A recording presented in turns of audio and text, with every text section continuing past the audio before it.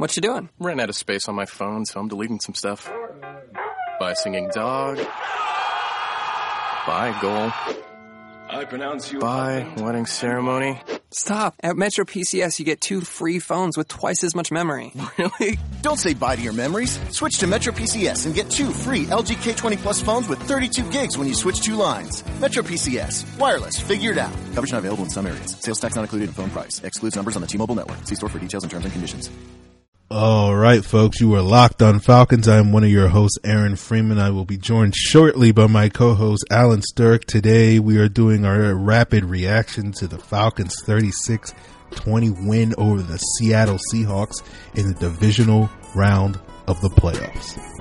You are Locked On Falcons, your daily podcast on the Atlanta Falcons, part of the Locked On Podcast Network. Your team every day. All right, full disclosure before we get this thing started, we are recording this on the Sunday morning, the day after the game, so it's technically not our usual rapid reactions that we record right after the game. We've had a little bit more time to digest, so that should mean that we have better takes on this game than normal on this first show of the week. But Alan, kick us off. For our usual listeners, it's going to be similar to the Carolina game from Christmas Eve, if you want to look at it that way. Yes. So, yeah, I thought this was just an offensive masterclass. Offensive line really held up against the blitz, despite Atlanta still ran a fair amount of empty sets. I was a little surprised by that, given that obviously in the first matchups, Seattle ate that alive in the first half. But Ryan, I think he got the ball in like 2.3 seconds. That was his average, which is, I think, much different compared to previous years. So that was obviously prudent. That one pass to Freeman, where Freeman sent Steve Terrell's ankles to the hospital. That was just the way he read that blitz. And Andy Levitre literally blocked 2 men at the same time. I think it was Frank Clark coming in. He just held him up just enough time for Ryan to get the playoff. And, yeah, handled the blitz very well. And I think this game showed how well the receivers have evolved this season. I think every receiver, except maybe Aldrick Robinson, had at least 2 catches in this game. And it was very significant, each catch. And they're being Seattle's corners left and right, from Gabriel to Sanu, obviously Julio and then Hardy. It's amazing what happens there when you have receiver depth, and I thought they really showed that. Absolutely. For any new listeners and longtime listeners know that I've been complaining about the receiver depth probably since we started this podcast back in 2013, I guess. Yeah, I think you're right, Alan. I think this was really a testament to how well the offense played. To me, the big concern was going into this game was whether or not the offensive line was going to prevent them from being able to take advantage of Seattle's secondary, which is good, but we have some potentially favorable matchups. We highlighted that in last week's show. We talked about Sanu versus Jeremy Lane. He was able to beat him on a number of his big catches. Gabriel was able to beat both Lane and Shed. And Julio we knew he was going to get matched up quite a bit with Richard Sherman. I thought, given the degree of difficulty, giving up, 4 catches for 47 yards and a touchdown by Richard Sherman is a relatively good game against Julio Jones. But obviously almost every single one of those 4 catches was a big catch, and that touchdown where, they really caught Sherman sleeping on that play. So don't forget the penalty. Yeah. There's a really bad holding call. But I think it was him and Lane, so people forget. Yeah. So, we knew we had favorable matchups there. It was just going to be a question of could the offensive line hold up and give Ryan the time to find those open receivers, and they did. I thought early in the game Ryan was holding on to the ball a little bit too long. I think there were moments in the game, and I stress the word moments, where it seemed like Ryan was sort of, playing a little risk averse, and sort of not forcing some throws. I thought that one play that you mentioned to Freeman was probably one of his bigger gambles of the game, because he just kind of saw the blitz coming and just kind of fading away, threw it up, knew he had man coverage, but just was trusted that Freeman was going to be there, and he made the play. So I don't want to sound like I'm knocking Matt Ryan, but I do think there were instances where he was playing conservative, and I don't fault him for that at all, given sort of his past experience in the playoffs. But overall, I think it was really a great performance by the offensive line, the offense in total. Everybody on the offense played well. Toilolo played well. Hooper had a couple of, didn't he have a one big catch in the red zone on the first drive, I think it was? Yeah, but it was pretty basic. It was just a simple out route. Shan's play design to really exploit the cover 3. Yeah. But I'm saying, like, what you were saying. With Shanahan, I think he was able to utilize everybody on the entire offense. That was the point I was getting to. And, I think the running game was effective. Coleman was successful running the football, probably one of his better games he's had this season running the football. Freeman had a pretty good game, had the big catch, had a couple of nice runs interspersed in there. So the Falcons didn't focus too much on the running game, but they were able to be effective when they did decide to run the ball. So overall, a pretty, close to flawless performance from the Falcons offense. Any gripes are just minor issues from like that play didn't work or that play didn't work, but I'm probably not going to count more than one hand's worth of plays. We're talking about that. So how about Coleman averaging 5 yards a carry, and his longest run was only 15 yards, so you could tell it was sustained success. Yeah. He had, I think he had like 2 7-yard runs and it was a very good game for Tevin Coleman. I think the interior offensive line was able to open up some holes. Chester, Levitri, Mack all had really good games in the run game. I think, I thought Jake Matthews had a little bit of issues with speed early on in the game, but for the most part, that's just, again, that's nitpicking like 1 or 2 plays where he got beaten. I think Schrader did an excellent job. Averill didn't have a big impact. I think Clark had a sack late. Bennett had a couple of pressures. I think Rubin had a couple of pressures. But for the most part, offensive line performed as well, given the degree of difficulty that we'll see this season, I think. Yeah, I know you were getting on my case a bit about the offensive line and how many sacks they've allowed. And look, obviously they've not been perfect this year, but I still think the opposition they've gone against has affected them from that sense of terms of allowing sacks. I think they allowed 37. This is a really good unit when they're on. And, of course, they had a couple of blemishes this season, but you could tell when they're cohesive and they're reading blitzes and the tackles are holding up, this could be a really good unit. And if they could do this against Seattle, I think they could do it whether it's against Green Bay or Dallas.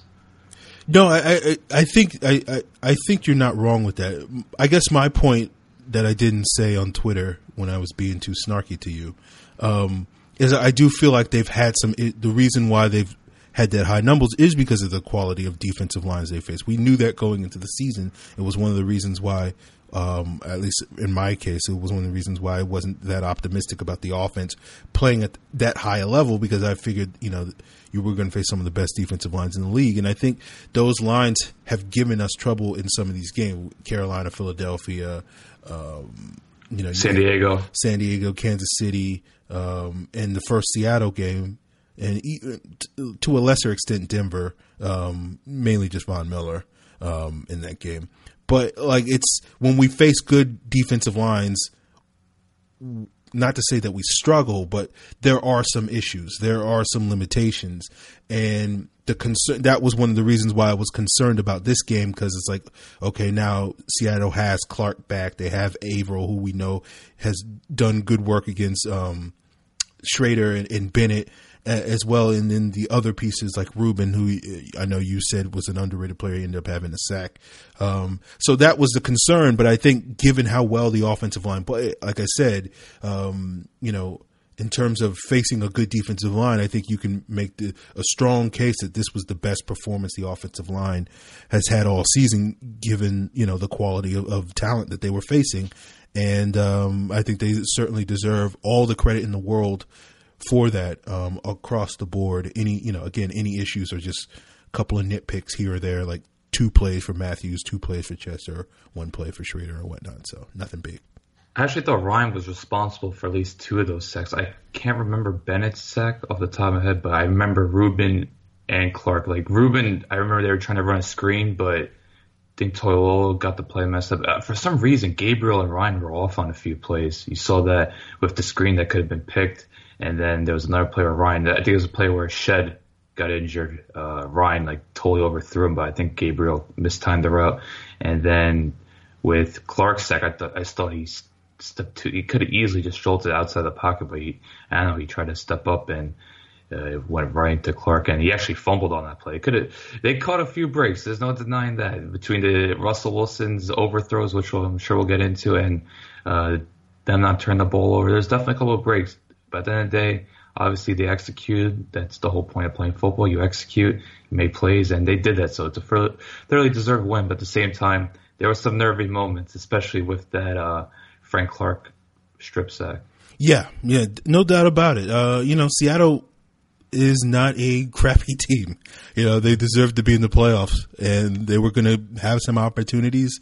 They didn't quite take advantage of the opportunities that I think the Falcons sort of gave them at points in the game, particularly in the second half, where they had an opportunity to sort of really jump back into the game. That's both a testament to the Falcons and I guess the opposite to Seattle not doing their job. So, it wasn't a perfect game, but I think overall, certainly, this is the issue with the offense. It's because they're so good, we have to sort of nitpick a couple of things here or there, because it's just they're so good. Yeah, some people were kind of dismissive of Ryan's performance, but I think people need to realize, look, it's still Seattle. It's still going to be a brawl the whole game. This team still have so much talent both sides of the ball. Ryan missed a few throws, but at the same time, look, Ryan threw 3 touchdowns. He was very composed. There wasn't any play besides the miscommunication with Gabriel where I thought he should have been picked off. There was no head-scratching moments from Ryan. Yeah, I think he missed Aldrick Robbs on one play that go in for 20 yards, but other than that, very good performance by him. And I just want to talk a little bit more about the receivers, because you could tell Gabriel's return, how much it changes the dynamic of that offense. Some of those plays, whether it was going up against Shed or Lane, and then him in open field, obviously Steve Terrell was on the receiving end of some brutal cuts, but Gabriel made him look silly in the open field. And he just brings that explosiveness. And I think another thing you give credit to Gabriel is a couple of catches on third down, but he had to make some tough adjustments too, and he had to go down to turf, corral it. You don't know Gabriel as this player that can make these tough catches, and he sure made them yesterday. Yeah. I mean, I'm trying to think of what else I could add to that, but I think you just see more from Gabriel in his repertoire. People just know him as this explosive speedster. Some label him a gadget player, which I don't necessarily agree with. I think he's a natural receiver that could win against man coverage. I think you saw that right after he beat Brent Grimes pretty badly in that game a few months ago. So to me, I think this is a statement performance from Gabriel that this is a player that you can rely on week in and week out.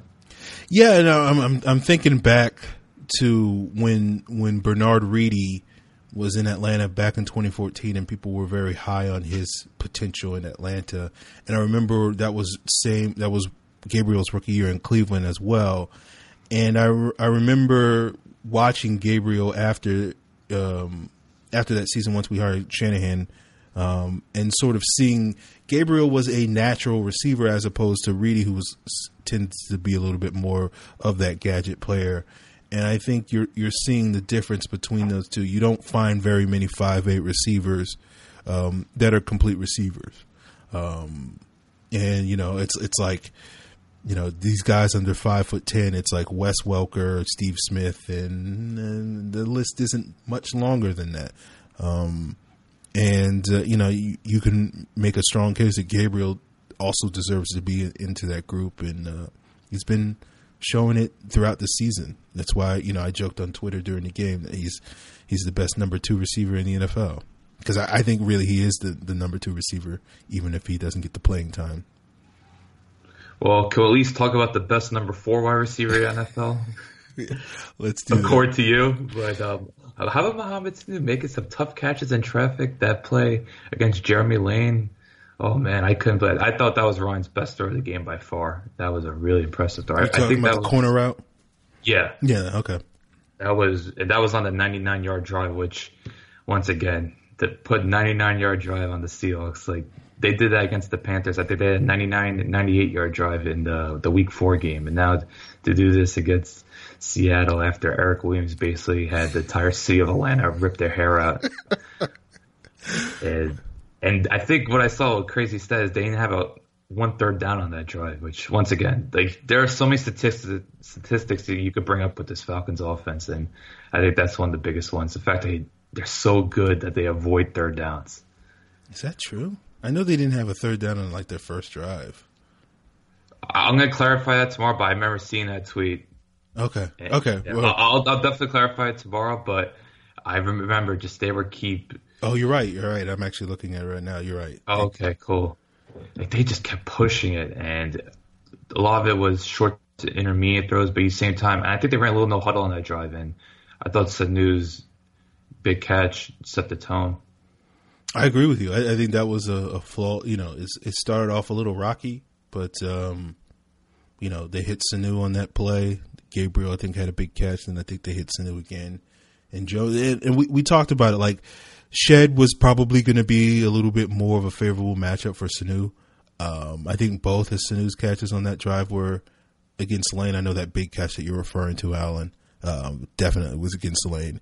And it's just a little bit, that's part of the whole genius of Shanahan, getting different guys in favorable matchups, and Matt Ryan being out there on the field, taking advantage and knowing exactly what he wants to say. Okay, Lane's on Sanu this time.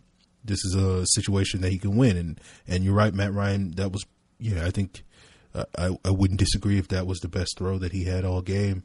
I think Sanu deserves credit for making a couple of big catches. I think the story of the game was the Falcons were able to spread the ball around to all their playmakers, and that includes Mohamed Sanu, the best number 4 receiver in the NFL. How about the Falcons that are 3 for 3 on fades this year? Yeah, I saw you. Is that? Did you confirm that, or is that just like? When do they call fades? It sounds right, but I just didn't know. I saw you tweet it during the game, and I was like, it's probably true. They never call fades. They did Julio against New Orleans, Julio against Tampa, and now Sanu. It's good to see them use Sanu in the red zone. I've been talking about it all year, and see him get that fade, and Ryan threw it perfectly. Got a lane at position, and it worked. But man, before we get into defense, can we just quickly mention how chippy that game was? Like, I gave praise to the officiating crew. Like, they could have thrown at least 7 flags just based on all the talking and shoving. Like, I thought Freeman got away with the one on KJ Wright. I was like, oh man, he's pushing it. Like, he really just gave him a nice, I don't know if it was a forearm, but it was a hard shove. Props to the officiating crew. They know it's playoff football. Unless someone throws a punch, let him play. I agree. I know people were questioning the officiating throughout the game. I got a bunch of Seahawk fans in my mentions after the game questioning officiating. I thought it was a reasonably well officiated game, given the very low standards that we have set the bar in 2016. But it was by no means a perfectly officiated game. But there was no sort of bad calls that were like glaring, like particularly like we saw in the last game. So, I'm sure Seahawk fans were upset with basically all of Devin Hester's great plays getting called back on penalties and whatnot. So I'm sure they were mad about that. But, I agree with you, Alan. I think the officials, they may not have gotten a bunch of calls right at the moment, but they got them right upon review. The Jalen Collins touchdown, the drop by Hardy on the sideline, they got him right. So can't get if they get him right in the end, you can't really get too mad at it. Yeah, it seemed like everything was involving the Falcons receivers against the Seattle secondary, and then the Falcons O-line against the Seattle D-line. The other side of the ball, there was basically nothing. Yeah, I think that's pretty fair. Yeah, it was a very chippy game. Michael Bennett tried to blind Ryan Schrader on he lost his mind. There's no denying Michael Bennett lost his mind that game. Like, there was at least 4 plays where he tried starting a fight. Yeah, he definitely lost it. I like Michael Bennett too. It doesn't change my opinion of him, but he definitely lost his composure in that game. Yeah, then the whole kneel down, just them trying to go at it. It's like, guys, at the end of the day, go tell your front office to invest in offensive line, which I'm sure now we'll get into. The Falcons, I don't know how many times they ran a stunt or a twist in that game, but it seemed to work almost every time. I thought I saw on Pro Football Focus they said they ran it 13 times in the second half on 25 plays, and they got pressure on 9 of those 13. I think that's the number I saw. Well, there you go. If that's not a sign that your offensive line's in shambles, I don't know, especially going up against the likes of Courtney Upshaw and Brooks Reed. And I will take this time now to say the Brooks Reed prediction did come true. The Aldrick Robinson one did not, but the Brooks Reed one, you nailed that one. Yeah, just, hey, man, George Font getting people paid, I guess. I don't know. Brooks Reed already got paid, but you get the idea. It's just between the spin move, the ball rush, Brooks, his one sack did come on. It was unblocked. I think it was a 5-man rush. I think Gilliam went to go pick up Campbell. Yeah, we'll take it. We'll take all the sacks we can get with the Falcons. Especially against Russell Wilson. I thought Wilson, once again, he's a problem to bring down. His pocket presence is second to none. He was reading a lot. There was times where Beasley and Freeney got good pressure, and he just stepped up in the pocket, kind of like what Rodgers does. And we just mentioned Rodgers, whether it's him or Prescott, they're going to have to, I don't know if they got contained. Well, first time we're going up against stud offensive line, but at the same time, you saw they kept, it was similar to the Green Bay game. They just kept rushing from the outside, and Wilson kept stepping up in the pocket, and eventually, I think Wilson had like 6 runs yesterday, and I felt like almost every one of them went for at least 8 to 10 yards.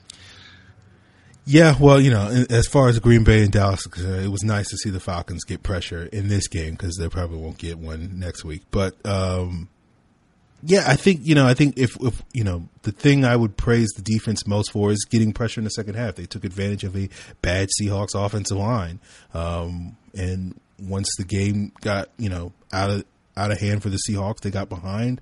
The Falcons were able to pin their ears back and get after Russell Wilson. I think you're right. Wilson did handle the pressure much more depthly than he has for much of the season, and that could be a testament to his knee and ankle and all the various leg injuries and punishment he's taken this year, sort of healing up. But it wasn't enough, and I think the Falcons got enough pressure. I would have loved to see Wilson on his backside, 12 times, if counting all the times that they were, they had him dead to rights and he sort of stepped out of the pressure. But with this defense, you got to take what you can get. And I think that was the strongest aspect of the defense in conjunction with, I thought the coverage and the tackling were reasonably good. We knew that we would give up a couple of plays to, Richardson got behind the defense a couple of times. Baldwin, got away from Alford a couple of times, but there was a couple of times where Wilson had a big play and missed the throw, but baby steps with this defense, right? Yeah, according to PFF, Wilson was 4 of 13 under pressure, and that interception on Carter Allen obviously was under pressure. He took 2 sacks as well, so it goes to show you pressure creates turnovers. Yes. Yeah. I think that's been the theme that we've been talking about quite a bit on the show, particularly as of late. As a lot of that has been in defense of Ricardo Allen, but I think our secondary, our back 7 essentially, I think is fine if we can get more pressure up front, and I think this game is a microcosm of that belief system. So, kudos to the Falcons defense for, proving me right, I guess, to a certain extent. Yeah, and they didn't have to blitz a lot either. I know obviously the Reed set came for blitz, but I think they only blitzed like 6 or 8 times. They just put enough confidence in their secondary, which, I don't know, to me, I thought the secondary kind of underperformed. I thought they were, especially against a average Seattle receiving corps. I don't know, there seemed to be a lot of breakdowns. Maybe because Wilson kept running in like 8 seconds. Yeah, I mean, that was sort of what I was expecting to happen. So I guess part of it is because I sort of expected some of these breakdowns to happen. They didn't really shock me to the degree that they seemed to surprise you a little bit. But yeah, to me, I expected there to be times where Richardson would get behind us, and a couple of times he did make the play. Baldwin almost had that bomb at the start of the fourth quarter that could have potentially changed the game. Wilson was able to step up in the pocket and almost hit Baldwin in the red zone at the end of the third quarter. But thanks to the great Jonathan Babineau getting in his face, he had to throw it high as opposed to forcing it, throwing an accurate pass, and it was overthrown. So, yeah, I mean, I think that the secondary, we could probably sit here and say the secondary didn't have a great game, but I think they had a good enough game, particularly given the turnovers that they had late. If there's anything you could take credit for, Aaron, is I know you mentioned playoff experience on the last episode, and how about Chris Chester and Jonathan Babineau, big-time performances? Absolutely. Yeah, I think Charles said it best. He looked spry. There was that one play against Georgia Font. He just used a swim move and brought down Rawls. Obviously created a bunch of pressure. Guys well deserved sacked, albeit a coverage sack at the same time. I don't know. He looked like he was 27 out there. It was unbelievable. It's like he saved it all for this moment. Yeah, I mean, he played well against New Orleans, so it seemed like he was lying in wait, I guess, to a certain extent. So his last two games have been the two best of his season, and arguably probably the two best out of his last, 25-ish games. So, ooh, I thought last year he had his moments. That's probably fair. I'm blanking on the last great Jonathan Babineau moment because it's been so long, at least in my mind. Because it's usually I only have to wait 2 weeks, but it's been like 16 weeks or something like that. So, yeah, I thought him, Deion Jones, and Ricard Allen were standouts yesterday. Yeah, because I thought Allen, man, he was throwing some big hits, and obviously he had the interception, albeit it was pretty much a gimme. But I thought he made his presence felt more than usual. Yeah. They moved him around a little bit more than normal because he wasn't just basically parked in that center field spot as much. So I thought that was interesting. I'll be curious to go back and see how much it was on the All-22. But it was at least a couple of places that stood out to me that he was not playing his usual center field role. Before we wrap this up, I just want to talk about the whole complexion of the game because that first drive, let's be honest, it got scary. They were 9-minute drive, I would say, about 14 plays. 18 and a half minutes, yeah. 8.5 minutes, I'm sorry. Oh, imagine 18 and a half. It seemed like it. Yeah, and it was just kind of weird because it kind of reminded me of the Arizona game where Arizona, the first two drives, looked unstoppable. And then once Atlanta started creating pressure, the defense kind of turned the table and it worked out in the end. Offense, it was an efficient offensive performance where they didn't generate a whole ton of big plays, but it was mostly short to intermediate stuff. And then the defense, once it started creating pressure, you saw Seattle was a bit riled and they couldn't get their main piece going, which obviously was Thomas Rawls, and everything worked in Atlanta's favor. Well, for me, my perspective, and I know people are going to roll their eyes because I'm not going to give the defense as much credit as they think it deserves, but I thought the defense got a big help from basically Seattle abandoning the run. I think that was a conscious choice on Seattle's part. With you look at that first drive, 14 plays, 8 of those were runs, 6 of those were passes, 6 of those 8 runs were to Thomas Rawls. Rawls touched the ball twice on the next 12 plays in the first half for the Seahawks.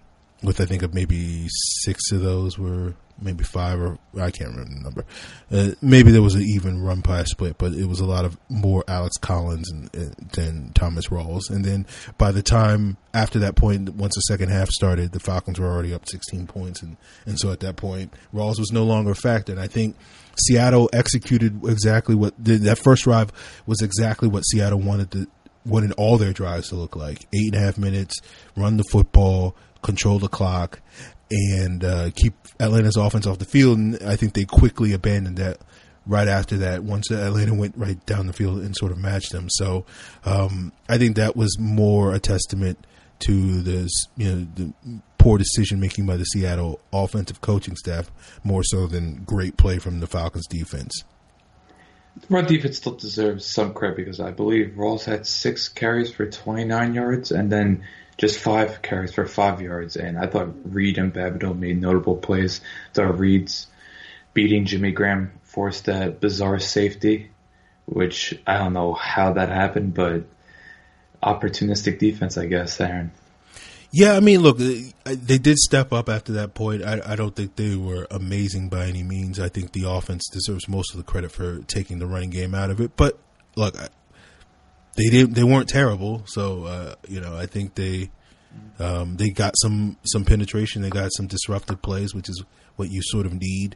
That's the best way to slow down a running game, by making teams hesitant to run the ball when they're losing yardage. Because it puts their passing game in less favorable situations. It's weird. Rawls only had 11 carries. Wilson only had 30 pass attempts. Like, it just goes to show you how much Atlanta controlled the clock, because obviously what I've been saying all week is that Rawls, if they limit him to 12 to 15 carries, if Wilson throws over 35 times, there's a really good chance Atlanta could win this game. And neither of them hit the total, yet Atlanta still won pretty comfortably. Well, I mean, to be fair, Wilson had 6 scrambles and he was sacked 3 times, so he did drop back 39 times. Oh, okay, there you go. Thank you for that. That's a great point. I didn't take that into consideration. So, once again, that's the recipe. It's interesting that Atlanta, they took over the game in the second quarter compared to their usual third quarter greatness. Yeah. I mean, I think it was a very enjoyable, very entertaining game. I thought, it was, you're right, I think it was a little nervous at the beginning because it seemed like Seattle was able to do what they wanted to do. And then there was a point later in the game, as I mentioned earlier, with the overthrows that Wilson had where, that left 11 points off the board with the overthrow to Baldwin. They settled for a field goal. Then he missed the overthrow for Baldwin in the end zone, and then he missed the deep pass to Baldwin where he got by Deion Jones, and Neal was in center field. That's one of the reasons why I mentioned Allen not playing as much center field. And then you have the Devin Hester kickoff return that was called back, and then that led to the safety, and that safety was sort of the turning point for the Falcons. That's when everything started to go in the Falcons' favors, and everything started going against the Seahawks. And I guess, you can give the run defense some credit for getting the stop on the first down, and then the great Ben Garland, terrorizing Reese Odiambo, who is not having a great Sunday morning in Seattle today from a really poor performance from him. I think you meant punt return, by the way. Was it a punt return? I'm sorry, whatever. Yeah, not kickoff return. Well, he had like 4 good kickoff returns too, so it's easy for me to confuse him because special teams not the strongest performance from them. You mentioned Baldwin. Between him being offered and Wilson probably should have thrown him more outside rather than inside. That's why Baldwin couldn't catch it. Carl Allen was steaming in, could have laid a big hit. Between that and then, it was weird. I think Poole ran a corner blitz and that left Jones covering Baldwin. It kind of reminded me of Curtis Lofton against Percy Harvin, which didn't end well when those teams played back in 2011. Those are 2 nerve-wracking moments where you expect Wilson to make that throw, and Baldwin could have had 3 touchdowns. That's why I thought the secondary, and obviously, look, Jones isn't a part of the secondary, and I don't want to blame him. Some of it was schematic issues, but there were some breakdowns. Obviously, Poole had a couple issues, although that one throw to Paul Richardson, man, Paul Richardson's ball skills. This guy knows how to make plays in traffic. Yeah. Like, Poole's right hand was all in there, and he still pulled it down. I mean, Richardson almost hit his quota of like 3 amazing catches that, the one got called back because he hit the ground. But we knew that he could make some plays, and he did, or nearly did. So I mean, I get what you're saying about the secondary. I just thought, given my expectations, I knew Graham would make some plays. I knew Alford would struggle a little bit more with Baldwin than Trufant did. He probably struggled a little bit more than I wanted him to or expected him to. And there were a few breakdowns where Wilson should have, maybe hit those throws, and we would be having a different conversation right now. But I don't know.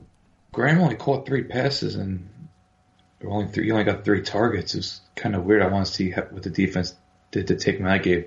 What I think happened partially was that he had a chip Because I remember he chipped Beasley quite a bit in that game. So I think he's kind of reduced in that offense where the offensive line they need all the help they can get. Yeah, I mean, yeah, I think that sort of helped us out quite a bit where they got behind in the game and it basically completely screwed over any chance they had to win because, as you said, Alan, they're not a team that's built to play from behind. And Luke Wilson got concussed, and that's bigger than most would consider, considering that Wilson's their blocking tight end. He's their number 2. I think Graham was the only other healthy tight end, so I think that's why he had to block a little bit more. Obviously, we'll see on the All-22, but it was just weird to see Jimmy Graham not really have much of an impact after that first drive. Yeah. So, and I think another thing I wanted to point out, maybe it's just off a few plays, maybe I should label it, but it seems like Alford isn't good at tracking deep passes. I saw this year, although Therese kind of blew it, I thought the Evans touchdown he was partially responsible for. If you remember week 1 where he just kind of lost track of the ball. There was another touchdown against Evans on Thursday night where he didn't turn around, and then on the big play of Richardson, which he did drop in the end. But I thought just once again, Alford, he was in position to make a play, and he just lost track of the ball. You just noticed that with him a bit. Yeah, I mean, and you can argue a couple of the dumb penalties he's had earlier in the season were on a couple of deep throws. I remember Jermaine Kearse. Yeah, that was one. And then the one that wasn't called a few plays earlier where he got beat by, I can't remember who the receiver was, and he sort of swiped at him at the last second. They didn't throw a flag, but I remember people going like, there was your patented Robert Alford flag play, and then I think he got it like 2 plays later. So, yeah, there's a couple. That may be a fair statement. That'd be something worth investigating deeper or paying attention to. Hey, we always talk about how when the Falcons get a stop, it's a huge win. That tackle on Doug Baldwin on 3rd and 30. Yeah, that was a great tackle. That's probably one of the reasons why I was like, I thought the secondary did good because that play stands out, and I do remember the INT from Allen, and that was Keanu Neal got pressure on that play, put a nice hit on. So it's probably like 3 positive things that are sort of clouding all the breakdowns from my perspective. So you might be right on that. I also want to give a shout out to Jalen Collins with those ridiculous balls because I thought the play was down. I don't know, maybe that was the one blunder by the officiating crew, but look, the game was over at the time, so I don't think it's going to spark much outrage. But at the same time, Dan Quinn always talks about Jalen Collins' length, and that play couldn't have shown it better. Yeah. Those arms were just flailing. I was like, what is he doing? And they just ended up in Deion Jones' hands. Deion Jones knows how to be at the right place at the right time. Yeah. I mean, he's made a habit of it. Wasn't the pick 6 on New Orleans? Wasn't that deflection on by Poole on that play? No, that was deflection. I think Collins and Campbell closed down. I want to say it was Richardson. Okay, maybe it was another pick he had this year. I thought he had a. I'm talking about against San Diego where Rivers missed McCluster and Keanu Neal laid a vicious hit and Jones picked it off. Poole happened against New Orleans. Okay, that's why. Okay, I was thinking there was one time where Poole jumped. Poole had gotten beat on like a rub route by I think it was Thomas, and then the next time they tried to run it, Poole jumped it, and then Jones picked it off and took it to the house. That's what I thought happened, but I know your memory's better than mine. But anyway, we should probably wrap up soon, right? Yeah. This is getting pretty long for a rapid reaction. Okay, so all right, we can wrap up here. So, yeah, overall, one for the ages, I guess we could say. Especially Arthur Blank's dancing at the end of the game, which I know, Aaron, you didn't take much love for, but I let Arthur Blank live. Look, I'm happy. The elation and the joy that Arthur Blank is showing, I'm great. But like when people are dancing that poorly, it makes me cringe. Like I'm too empathetic, and it just like how can you not be embarrassed watching it? But it's a great moment, and certainly he was dancing with the exuberance of an owner that is truly feeling this team being a legitimate Super Bowl contender, unlike past years where they said they were but didn't play like it. So, what was that infamous Arthur Blank quote? Good is the evil of great. Good is the enemy of great. Okay, close enough. Close enough. I figured that was a good quote to use because I do remember that. I think that was the press conference after I lost to the Giants. That sounds about right. Yeah. Yeah. And poor Mike Smith was just looking into this ceiling like, yeah, I got work to do. Otherwise, I'm not going to have a job soon. Good times. Good times. Shout out to Mike Smith, man. Defensive coordinator. Keeping the job alive. Should be the Los Angeles Chargers. Oh, head coach. You already got that wrong. Unbelievable. So yeah, I'm going to keep getting it wrong. Aaron, where can people find you on Twitter? I am at FalcFans on Twitter. Alan, where can people find you? Alan_Stirk. It's ALLEN_STRK. Tomorrow we're going to give you a full breakdown of this game. We'll touch on more things. We'll talk a little bit more about Julio. I thought we didn't give him enough attention, but look, it's Julio. Everyone talks about him, but we'll get into it more. He did get injured, which I'm sure to probably mention Adrian Claiborne, bicep injury. Whenever someone suffers a bicep injury, I don't think that's good. Like you get that nervous feeling like, oh boy. Because especially when you can't return, it's like it has to be significant. So, I don't know, we'll see. They're going to need him against whether it's Dallas or Green Bay. So, yeah, we'll get into all that tomorrow. We're going to have one of our favorite guests on, and I'm sure you'll enjoy it. Yep. No, we'll be back tomorrow, guys. More scorching Falcon takes. Good ones. Yeah. We didn't even talk about Levine Toilolo. That's something we got to get into. We will talk about him tomorrow. The great legend of Toilolo. A lot of noteworthy plays. Everybody's favorite players were outstanding against Seattle. Ricardo Allen, Levine Toilolo, Chris Chester, Jonathan Babineau, Brooks Reed, all these punchlines. I know. Just need that Courtney Upshaw moment, but what are you going to do? Yeah. He got A pressure, I think, at one point. So there you go. All right, we'll see you guys tomorrow. All right. See you guys tomorrow. You are Locked On Falcons, your daily Atlanta Falcons podcast. Part of the Locked On Podcast Network. Your team every day. Too many former Falcons made plays yesterday. Man, Hester almost single-handedly ruined our dreams. Yo, good thing he's retiring. After watching Eric Williams, I would not mind if he wanted to go play for Atlanta next Sunday. What you doing? Ran out of space on my phone, so I'm deleting some stuff. Bye, singing dog. Bye, goal. I pronounce you. Bye, wedding ceremony. Stop. At Metro PCS, you get 2 free phones with twice as much memory. Really? Don't say bye to your memories. Switch to Metro PCS and get 2 free LG K20 Plus phones with 32 gigs when you switch 2 lines. Metro PCS. Wireless. Figured out. Coverage not available in some areas. Sales tax not included in phone price. Excludes numbers on the T-Mobile network. See store for details and terms and conditions.